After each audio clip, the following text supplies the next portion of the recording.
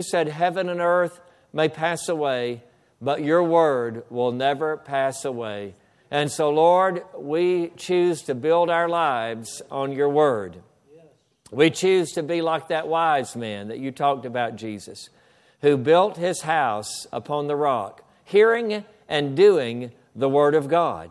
That was the wise man. And so, Lord, we purpose to be like that wise man, to hear your word and to act on it and to do it. We thank you for your word. We thank you for the Holy Spirit who is our teacher. And I thank you, Lord, for utterance right now that I would speak your word clearly and accurately to your people. And I thank you for giving us understanding tonight. And we thank you that your word will bear fruit in our lives. In Jesus' name, we thank you for it. And everyone that agreed said, Amen. Praise God. All right. Well, excuse me. We are going to read. I should have remembered this. We are going to read 2 verses out of Ephesians. And that's where we're going to start tonight. So Ephesians 1. Did I give you that one? Is that on our list? Okay, good.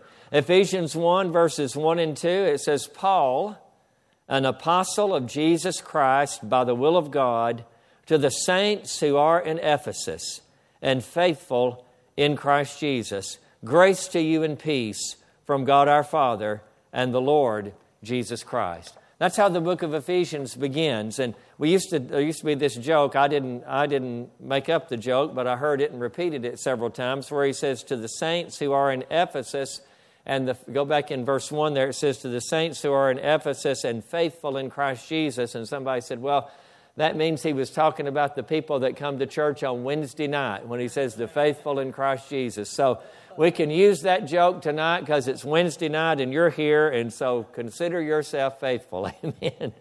Praise God. So the book of Ephesians, what he says here, he says, to the saints who are in Ephesus. And so the book of Ephesians is written to the saints, to the believers, or we could say to the church in Ephesus. The birth of that church and other things about this church is found in the Bible, but outside the book of Ephesians. And so we're going to look at all of that and get some really good background for this study. So first of all, just to give you a little bit of a picture too and an idea, Ephesus was a coastal city in a region called Asia Minor, which is modern-day Turkey. It's actually on the west coast of Turkey. And some of you know, maybe all of you know, that my daughter, Scarlett, was a missionary in Turkey for some time. She was more in central Turkey in a region called Cappadocia, which you can also find on Bible maps. And so she was in that area, but she made some trips down to the coast there. It's on the Aegean Sea. And she didn't go to Ephesus, I don't think. Maybe she did. Maybe she did go to Ephesus. But there's another area that they went to a couple of times. But that's where it's at. It's a coastal city on the Aegean Sea, near the Mediterranean, western side of Turkey, a region that was known then as Asia Minor, it's called Asia Minor, but it's modern-day Turkey. But in the Bible, that region is just called Asia. So when you read in the Bible, and some verses that we're going to read here, where it says Asia, it's not talking about China and Japan, what we would normally think of as Asia. It's talking about Asia Minor, which is, again, modern-day Turkey. That is that region. So let's get into it. So we'll start in Acts chapter 18. Acts 18, verse 18, it says, so Paul still remained a good while. Then he took leave of the brethren and sailed for Syria, and Priscilla and Aquila were with him. He had his hair cut off at Cenchrea, for he'd taken a vow. And verse 19, and he came to Ephesus and left them there, but he himself entered the synagogue and reasoned with the Jews. So this is the first time that we see Ephesus mentioned in the Bible. It's here in Acts 18, and Paul goes into the city of Ephesus, and he goes into the Jewish synagogue. We're going to read a scripture in a few minutes that explains why he did that. That was his strategy every time he went to a new place, a new city, or to a new region. And so it says he came to Ephesus and left them there, talking about Priscilla and Aquila. It says, but he himself entered the synagogue and reasoned with the Jews. When they asked him to stay a longer time with them, he did not consent, but took leave of them, saying, I must by all means keep the coming feast in Jerusalem, but I will return again to you, God willing. And he sailed from Ephesus. So Paul makes a short visit to the city of Ephesus. Doesn't stay there long, goes into the Jewish synagogue, and it says he goes in there and he reasons with the Jews in the Jewish synagogue. Now, Ephesus is a Gentile city, of course. That region is Gentile, but there were, the Jews had begun to be scattered abroad into other lands, and so there were Jews living in Ephesus, and so of course they had established a synagogue, and so that's the very first place that Paul went. And we don't know exactly how long it was there, but it was just a short time, obviously, maybe a couple of weeks. But he makes a promise. He said, I'm going to come back, God willing, okay? And actually, he had wanted to go there and into the region of Asia or Asia Minor previously. And so we'll go back and look at that. In Acts chapter 16, talks about that. In Acts 16 and verse 6, it says, Now when they had gone through Phrygia and the region of Galatia, look at this now, they were forbidden by the Holy Spirit to preach the word in Asia. And so that Asia that they're talking about is Asia Minor, of which Ephesus was the most prominent city in Asia Minor. So it's very likely he wanted to go into Ephesus. We know for sure that he wanted to go into that region of Asia Minor. But it says he was forbidden by the Holy Spirit to preach the word in Asia. I guess God didn't want those Asians saved, right? No. That's not the reason. We'll find out the reason here in a moment. Next verse says, after they had come to Mysia, they tried to go into Bithynia. But again, the Spirit did not permit them. So notice this. So they were forbidden by the Holy Spirit to preach the word in Asia. The Spirit didn't permit them to go into Bithynia. And so, I wonder how that happened. Now, if you would talk to a lot of Christians today, they would say, oh, well, it must have been the circumstances. The camel they were riding on must have had a flat tire. God must be telling us that we shouldn't go into Asia because our camel had a flat tire on the way. This must be God telling us we shouldn't go. Circumstances. Was it circumstances that forbid them from going into Asia? Was it circumstances that the Spirit did not permit them to go there? Or rather, was it the inward witness?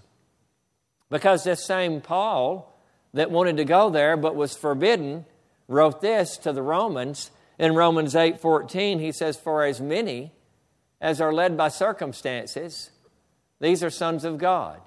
So Paul's wanting to go into Asia, into Ephesus to preach the gospel, but he's forbidden by the Holy Spirit because of circumstances. For as many as are led by circumstances. No, Paul wasn't led by circumstances. Paul didn't teach believers to be led by circumstances. He taught us to be led by the Spirit of God. And he told us how that happens. In verse 16, he says, the Spirit Himself bears witness with our spirits. The Spirit Himself bears witness with our spirit. So when they were forbidden by the Holy Spirit, I'm convinced it was an inward witness that they had. They're making plans to go into Asia, and Paul is like, I don't know, I'm not sure why, but I just have a check about this. There's just something on the inside of me. This inward, I know it's the Lord, I know it's the inward witness. We don't need to go right now. Same thing when they tried to go into Bithynia, okay? So what was going on was, did God not want those people in Bithynia and Asia to hear the gospel and be saved? Well, no, verse 8 explains it, verses 8 through 10. So passing by Mysia, they came down to Troas, and in a vision, verse 9, in a vision appeared to Paul in the night, a man of Macedonia stood and pleaded with him, saying, come over to Macedonia and help us. And so God, not only by the inward witness here, but God can speak to us through visions. And so he gives him something a little more spectacular here.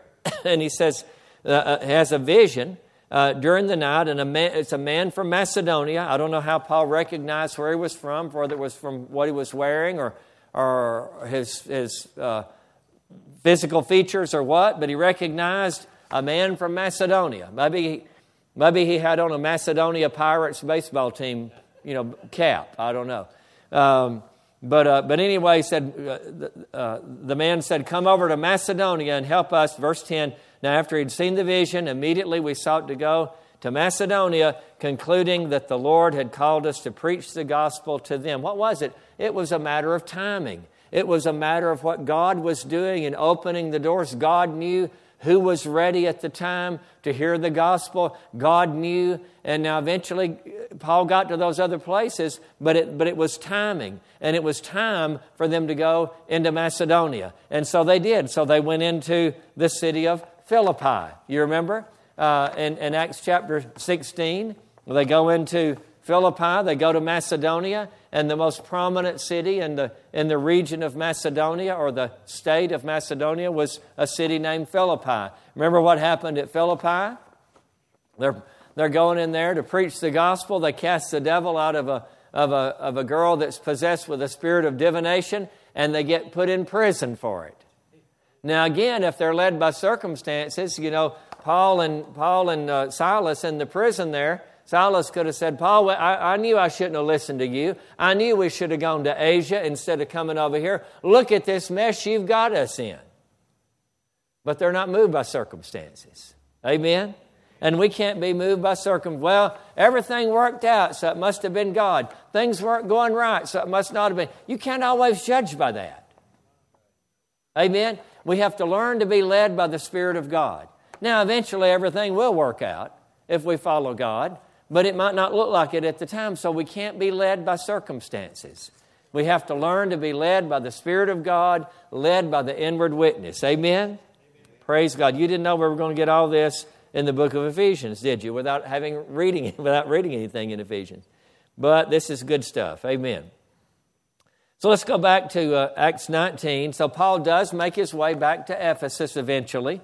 And in Acts 19 and verse 1, it says, "And it happened, while Apollos was at Corinth, that Paul, having passed through the upper regions, came to Ephesus." And so evidently, he didn't go by ship across the sea and go to and land at the port there. He eventually took the inland route and went up through that way and got there. I guess through Syria, you could get there going that way, and so apparently that's the way they went.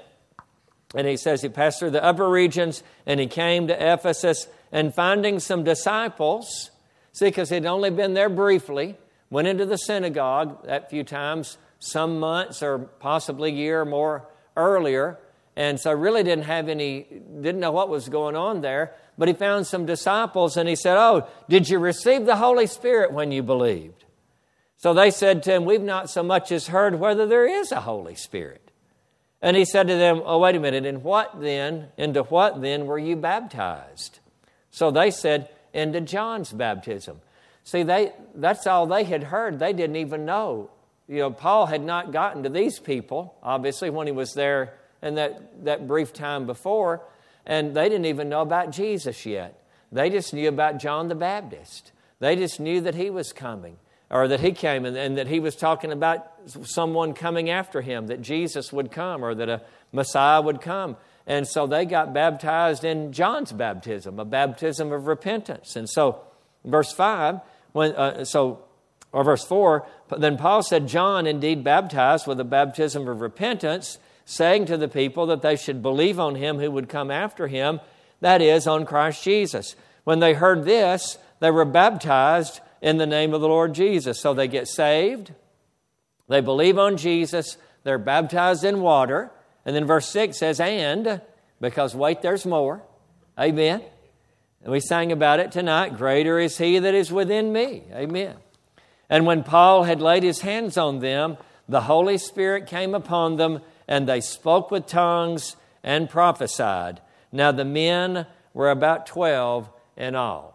So there was 12 of them there, 12 people that heard the gospel, the full story, not just about Jesus' coming, not just about John the Baptist, but they heard that Jesus had come, He had died on the cross for the forgiveness of our sins. He had been risen from the dead. They got baptized in water. They believed on Jesus, got baptized in water. Paul laid his hands on them. They got filled with the Holy Spirit. They spoke with tongues and prophesied. There was 12 of them, and that's the birth of the church of Ephesus. You just saw it happen right there. The church of Ephesus was born with 12 people. And this was the beginning of what became a remarkable ministry and a remarkable working of God in the city of Ephesus, because we're going to keep reading about what happened there here in Acts 19. Very next verse.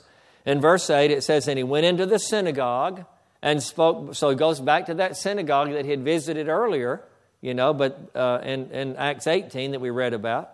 He went into the synagogue and spoke boldly for 3 months, reasoning and persuading concerning the things of the kingdom of God. Now again, why did Paul go into the synagogue first? If you read through the book of Acts, you find out whatever city or region they went into, first place he would go was to the Jewish synagogue.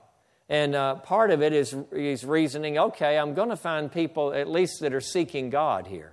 We'll at least start there. We'll at least find some people that want to know about God because they're coming to the synagogue. But he also had this mandate that he talks about in Romans chapter 1 and verse 16. So look at this. He says, for I'm not ashamed of the gospel of Christ, for it is the power of God to salvation for everyone who believes. Notice this next statement, for the Jew first. For the Jew first. Well, that is God's plan. I mean, we talked about this when we did a series recently. I know it was last year, but it's still been recently. Back in the fall, we did a series on God's plan for Israel, how God raised up, God chose Israel and chose the Jewish people and called them and to use them to accomplish His purpose, that all the nations of the earth might be blessed through them. And it was through the Jewish people that we got the Bible and that we got our Savior, the Lord Jesus Christ. So of course, God wants the Jewish people to get in on this first. They're the ones that brought it forth for us. They're the human instruments. They're the nation. They're the people that God used to bring the revelation of His Word and to bring the Savior into the world. So naturally, God would want them to get in on it first. But many of them rejected it. But yet Paul followed that mandate. He said it's to the Jew first, but it's also for the Greek. Thank God. Thank God we got in on it. Amen? Praise God. Back to Acts 19. So he goes into the synagogue. He reasons in the synagogue spends 3 months doing that. All right. Verse 9. But when some were hardened and did not believe, but spoke evil of the way before the multitude, he departed from them and withdrew the disciples. So those that had believed, he said, okay, boys, we're getting out of here. They'd been meeting every Sabbath in the synagogue. And he says, okay, and he was facing opposition. A lot of the Jews were hardened, or some, it says, were hardened and didn't believe, and they were speaking evil of the way, which Christianity at that time was called the way. All right? They were speaking evil of it before the multitude. He says, okay, let's get out of here. It says he departed and withdrew the disciples, reasoning daily in the school of Tyrannus. And that was now that's not a dinosaur. That's not Tyrannosaurus Rex. Okay. Someone named Tyrannus had a school, and he obviously was a Gentile.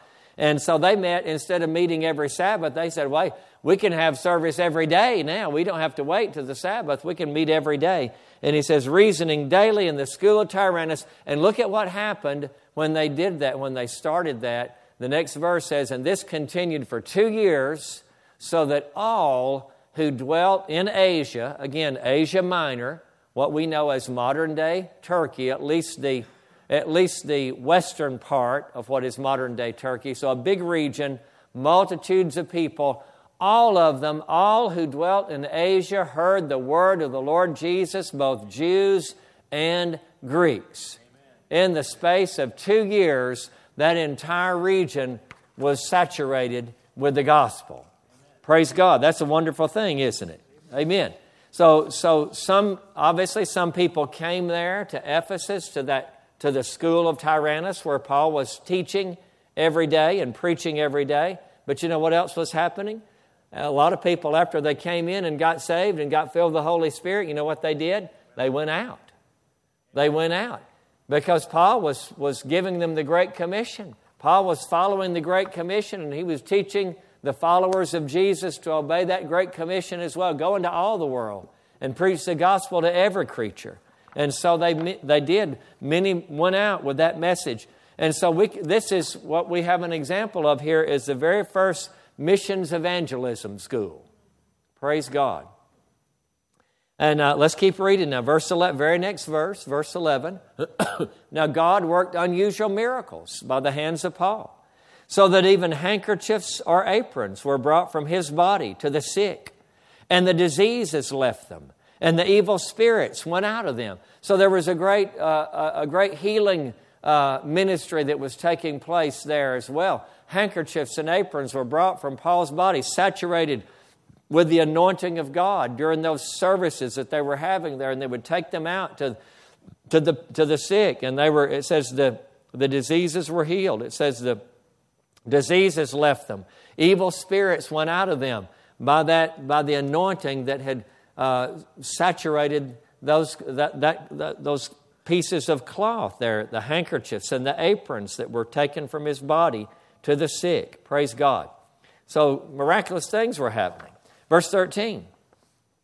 Then some of the Jewish exorcists took it upon themselves to call the name of the Lord Jesus over those who had evil spirits, saying, "We exorcise you by the Jesus whom Paul preaches." Also there were 7 sons of Sceva, a Jewish chief priest, who did so. And so they saw the results that Paul was having. They saw that evil spirits were being cast out, and they knew how it was happening. They saw that it was being done through the name of Jesus. Except these guys had not embraced Jesus yet. These guys had not been born again yet. But they were, they made a living. They traveled around and they would do all this hoodoo and stuff and try to deliver people. All right? And they said, well, let's try this. Let's put this in our repertoire. We exorcise you by the Jesus whom Paul preaches. All right? Verse 15, and the evil spirit answered and said, Jesus, I know. And Paul, I know. But who are you? Bah! Then the man in whom the evil spirit was leaped on them, overpowered them, and prevailed against them, so that they fled out of that house naked and wounded.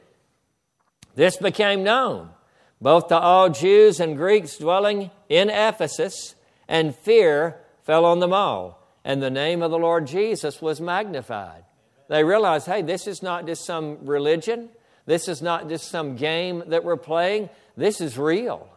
This is real power. There's real power in what Paul is preaching. There's real power in the name of Jesus. And it's not something you can play with. It's something that you have to be committed to. It's something that you have to embrace. It's something that you have to give your life to. Praise God. And so they saw this. And it says, fear fell on them all, and the name of the Lord Jesus was magnified. Look at verse 18.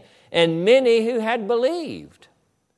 So the church at Ephesus is growing. The gospel's getting out. People are believing. People are getting saved. And yet these people had been pagans. They'd followed pagan practice. They were not Jews. They were Gentiles that were getting saved. And they'd been following in the past. They'd followed these pagan practices. But look at what happened. Many of those, it says, many who had believed came confessing and telling their deeds. Also, many of those who had practiced magic brought their books together and burned them in the sight of all. And they counted up the value of them, and it totaled 50,000 pieces of silver, So the word of the Lord grew mightily and prevailed. There was a great move of holiness among the people that had believed. They realized the fear of God came on them, and they recognized, look, this is not something that we can play with. And that those who were dabbling in sin confessed their deeds, it says. And the people that were dabbling still in witchcraft and the things of the occult, they brought their witchcraft books that had their spells and incantations and all that stuff, and they put them in a big pile and burned them. And all the books were worth 50,000 pieces of silver. I don't know how much a piece of silver was worth. Possibly more than a day's wage each piece. So that we're talking about hundreds of thousands of dollars worth of books. But they got rid of them. Nobody forced them to. They knew they needed to. They were compelled in their hearts to. And look at what happened as a result. The word of the Lord grew mightily and prevailed in the city of Ephesus and in that surrounding region. Praise God. And so we're going to keep reading here. We'll skip down to verse 23. And I didn't write all those or copy all those scriptures in my notes because there's so many we're going to read here. I'll read it straight out of my Bible. But we'll go down to verse 23. It says, "And about that time there arose a great commotion about the way. For a certain man named Demetrius, a silversmith, who made silver shrines of Diana, brought no small profit to the craftsmen." So they're making a living off of doing what? Making idols. Making silver idols of these false gods, Greek gods, whatever, in the culture of that day, Roman gods, Greek gods. And they're making these idols, and it's a nice business for the craftsmen. All right? And so they brought no small profit to the craftsmen. He called them together. This man named Demetrius called all the craftsmen together with the workers of similar occupation and said, "Men, you know that we have our prosperity by this trade. Moreover, you see and hear that not only at Ephesus, but throughout almost all Asia, this Paul has persuaded and turned away many people." What a great testimony that is that this man made about the ministry of Paul. Look at this. He says, "has persuaded and turned away many people, saying they are not gods which are made with hands." So not only is this trade of ours in danger of falling into disrepute, but also he tries to wax noble here and say, well, it's not about the money, it's about the honor of our God. All right. But also the temple of the great goddess Diana may be despised, and her magnificence destroyed, whom all Asia and the world worship. Listen, if you're afraid your God's going to be killed, then you're worshiping the wrong God. If you're afraid your God's going to be destroyed, you're worshiping the wrong God. All right. Now, when they heard this, they were full of wrath and cried out, saying, "Great is Diana of the Ephesians." So the whole city was filled with confusion and rushed into the theater with one accord, having seized Gaius and Aristarchus, Macedonians, Paul's traveling companions. And when Paul wanted to go into the people, the disciples would not allow him. Then some of the officials of Asia, who were his friends. So see, the gospel and the word of God had reached into the higher levels of the government here, because some of the officials of Asia, they were Paul's friends, and they said, "No, don't go into the theater. All the people have gathered in there. They've gathered a mob together." And so they pleaded with him they would not venture into the theater. Verse 32, "Some therefore cried one thing and some another, for the assembly was confused, and most of them didn't know why they had come together." Think about that. They're in there shouting and screaming and ready to fight, but when you ask them, "What are you fighting about?" we said, "We don't know." That's the way it is today. The devil tries to stir up confusion and stir up a mob, and most people are ignorant about what they're fighting for. From the river to the sea, Palestine shall be free. Mindless imbeciles. as Rush Limbaugh used to put it, young skulls full of mush. Bless their hearts. Amen.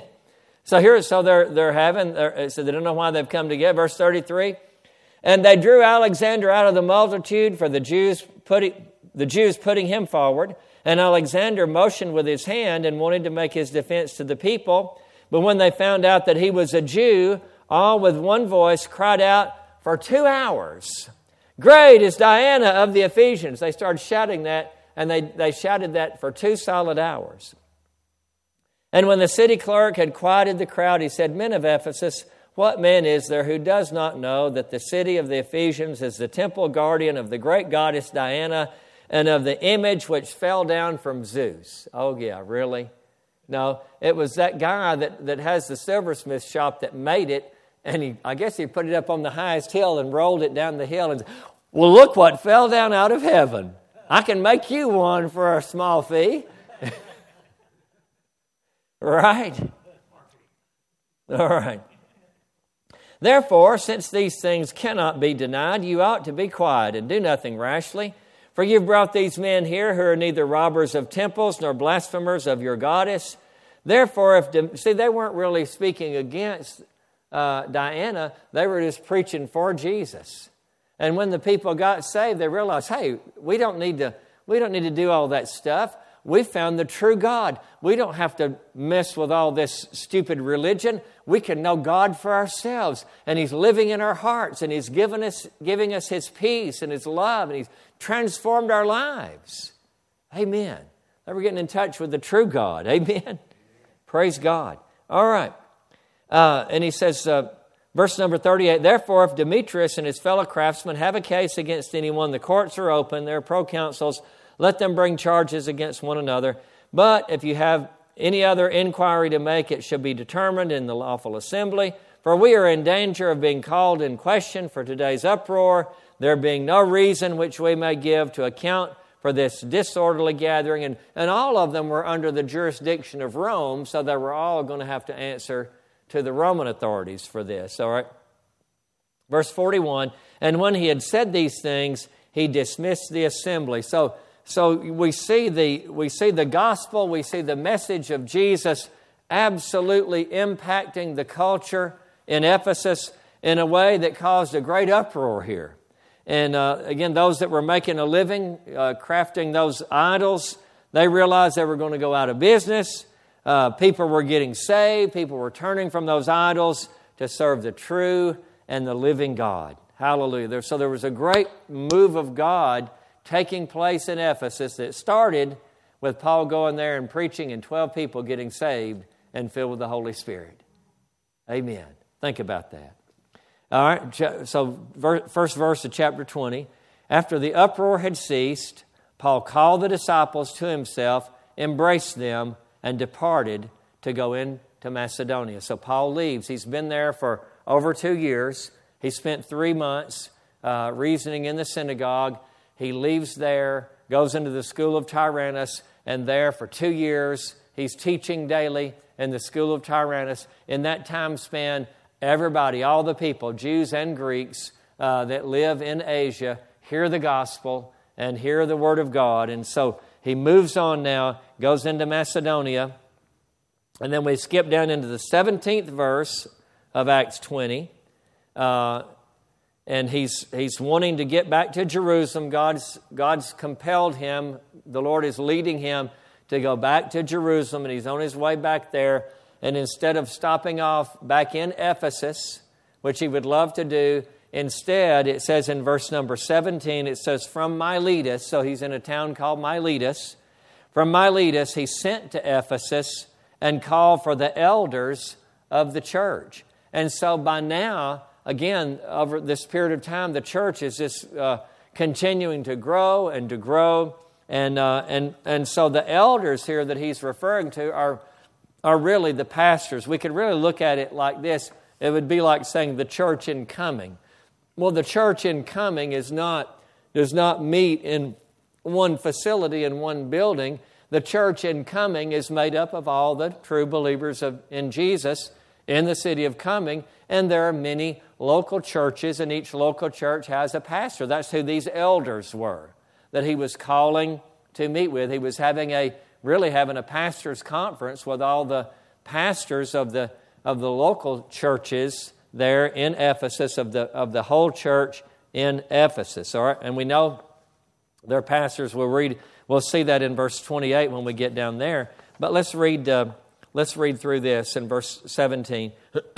From Miletus he sent to Ephesus and called for the elders of the church. And when they had come to him, he said to them, "You know from the first day that I came to Asia, in what manner I always lived among you, serving the Lord with all humility, with many tears and trials, which happened to me by the plotting of the Jews. How I kept back nothing that was helpful, but proclaimed it to you, and taught you publicly, and from house to house, testifying to Jews and also to Greeks, repentance toward God, and faith toward our Lord Jesus Christ." One translation says, "I have but one message that's both to the Jews and the Greeks, repentance from sin and faith toward God." Amen. That's the gospel. Repentance toward God and faith toward our Lord Jesus Christ. "And see, now I go bound in the Spirit to Jerusalem, not knowing the things that will happen to me there, except that the Holy Spirit testifies in every city, saying that chains and tribulations await me." Verse 24. "But none of these things move me, nor do I count my life dear to myself, so that I may finish my race with joy and the ministry which I received from the Lord Jesus to testify to the gospel of the grace of God." I want to stop on this verse. What verse is that now? It's on the screen here. It's Acts what? It's what? 2024. What year are we in? 2024. This is a fabulous verse to live by. 2024. We're going to put the first half of it up there again, Curtis. None of these things move me. Let this be your motto for 2024. None of these things move me, nor do I count my life dear to myself, so that I may finish my race with joy and the ministry which I received from the Lord Jesus to testify to the gospel of the grace of God. Amen. Praise God. This is not original with me. I actually saw Tim Edwards, Tim and Jamie Edwards, our missionaries in Southeast Asia. I saw Tim had posted this on Facebook yesterday. He said when he got up on New Year's Day, 2024, he immediately thought of this verse, Acts 20:24. I think that's beautiful. I think it's a great motto for us all to live by in the year of 2024. Amen? Praise God. All right, so let's keep reading here. Verse 25, "And indeed, now I know that you all, among whom I have gone preaching the kingdom of God, will see my face no more." He'd spent over close to 3 years there in Ephesus. He'd poured his life into those people. And we see he'd really, they had become dear to him and he had become dear to them. "Therefore I testify to you this day that I am innocent of the blood of all men, for I have not shunned to declare to you the whole counsel of God." This is something, an interesting statement that he makes right here as well. Look at what he says back in 26 for a second. He said, "I testify to you this day, I'm innocent of the blood of all men." Now, do you know who Paul was before he became Paul? Who was he? Saul of Tarsus. And what was he engaged in? Persecuting the church. He had the followers of Jesus killed, but he had an encounter with Jesus on the road to Damascus. And Jesus changed his life, and to such an extent that he can say now, "I'm innocent of the blood of all men." See, God washes away our past. God washes it away in the blood of Jesus. And he said, "I'm innocent of the blood of all men." From that standpoint, he could say it, but he's also speaking from this standpoint. He said, "I've not shunned to declare to you the whole counsel of God." He's thinking about, I believe, what God spoke to Ezekiel. Because when God spoke to Ezekiel, I believe it's in Ezekiel chapter 3, and he said, "Son of man," he said, if you see a wicked man in his wickedness and his evil, and you don't warn him, and he dies in his sin, he said, I'm going to require your blood, his blood, at your hands. Now, if you see the wicked man and you warn him, and what he does with it is up to him, but if you warn him to turn from his wickedness, then he said, the man's blood will be on himself. I won't require the blood at your hands. So Paul said, I'm innocent of the blood of all men because I have not shunned, and let me see what the margin of my Bible, avoided. I have not avoided to declare to you the whole counsel of God. See, we're all going to stand before the Lord one day, and we're going to give an account if we did this or not. Did we avoid declaring the whole counsel of God? Now, again, the Bible says that those who are called to a full-time ministry, they will be judged by a stricter standard. James talks about that. But every one of us, whoever God leads us to go to, and if we refuse to do that, or if we say, oh, well, they might not listen to me, or we make an excuse, we may have to give an account of their blood. God may require it. That doesn't mean you're not going to be saved and you're going to hell, but it means that you'll have that on your conscience, that you didn't warn that person or tell that person and share the gospel with them. And I don't want that on my hands. Amen? And I know you don't either. He said, I've not shunned to declare to you the whole counsel of God. And that's what we need to do, is tell people the whole counsel. Amen? Oh, Jesus is love. And then you leave it to people to define what that is. Oh, well, love is love. I mean, you know, if I as a man want to love another man and be married to another man, Jesus is love. Love is love. There's a woman the other day who said she was in love with a tree. Romantically, sexually attracted to a tree. Well, where are you going to go? Where does it end once you break the connection, once you reject God's standard and that says marriage is one man and one woman? Once you reject this, then that's what you're going to end up with. You're going to end up with all kinds of perverse and insane things. There's no end to it. No, we need to tell people the whole counsel of God. Amen. The whole truth of God's Word. Amen? Praise God. All right. So he says, therefore, verse 28, therefore take heed to yourselves and to all the flock. Who's he talking to? He's talking to the elders of the church of Ephesus. But notice here's what he says to them. Take heed to yourselves and to all the flock among which the Holy Spirit has made you overseers to shepherd or pastor the church of God, which he purchased with his own blood. So these elders were the pastors, because he's charging them with fulfilling pastoral ministry here. For I know this, he says in verse 29, that after my departure, savage wolves will come in among you, not sparing the flock. Also from among yourselves men will rise up, speaking perverse things, to draw away the disciples after themselves. So watch out for people that want to make disciples follow them instead of pointing people to follow Jesus. That's a sure sign right there. Verse 31, therefore watch and remember that for 3 years, and so he makes it clear that he was there 3 years, that for 3 years I did not cease to warn everyone, night and day, with tears. So now, brethren, I commend you to God and to the word of His grace, which is able to build you up and give you an inheritance among all those who are sanctified. I've coveted no one's silver or gold or apparel.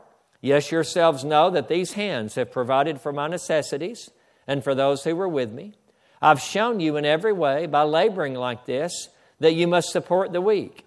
And remember the words of the Lord Jesus, that He said, it is more blessed to give than to receive. You didn't know, you knew that statement, but you didn't know it was a statement made to the elders of the church in Ephesus, did you? Fits in with Ephesians here. And when He had said these things, He knelt down and prayed with them all, Then they all wept freely and fell on Paul's neck and kissed him, sorrowing most of all for the words which he spoke, that they would see his face no more, and they accompanied him to the ship. And so that's the last contact that Paul has with the believers in Ephesus. So he leaves there, he leaves Ephesus, he sails away, gets on the boat, and he sails away, goes to Jerusalem. He's arrested there, finally ends up in prison, house arrest in Rome, and from there he writes a letter back to the church in Ephesus that we know and that we have as the book of Ephesians. And we don't have time to read any in the book of Ephesians tonight, but we'll get there next week. I hope you enjoyed this background and this setup for the book of Ephesians. We're going to dig right into it next Wednesday night, and I'm excited about it. I believe it's going to be a wonderful study. Praise God.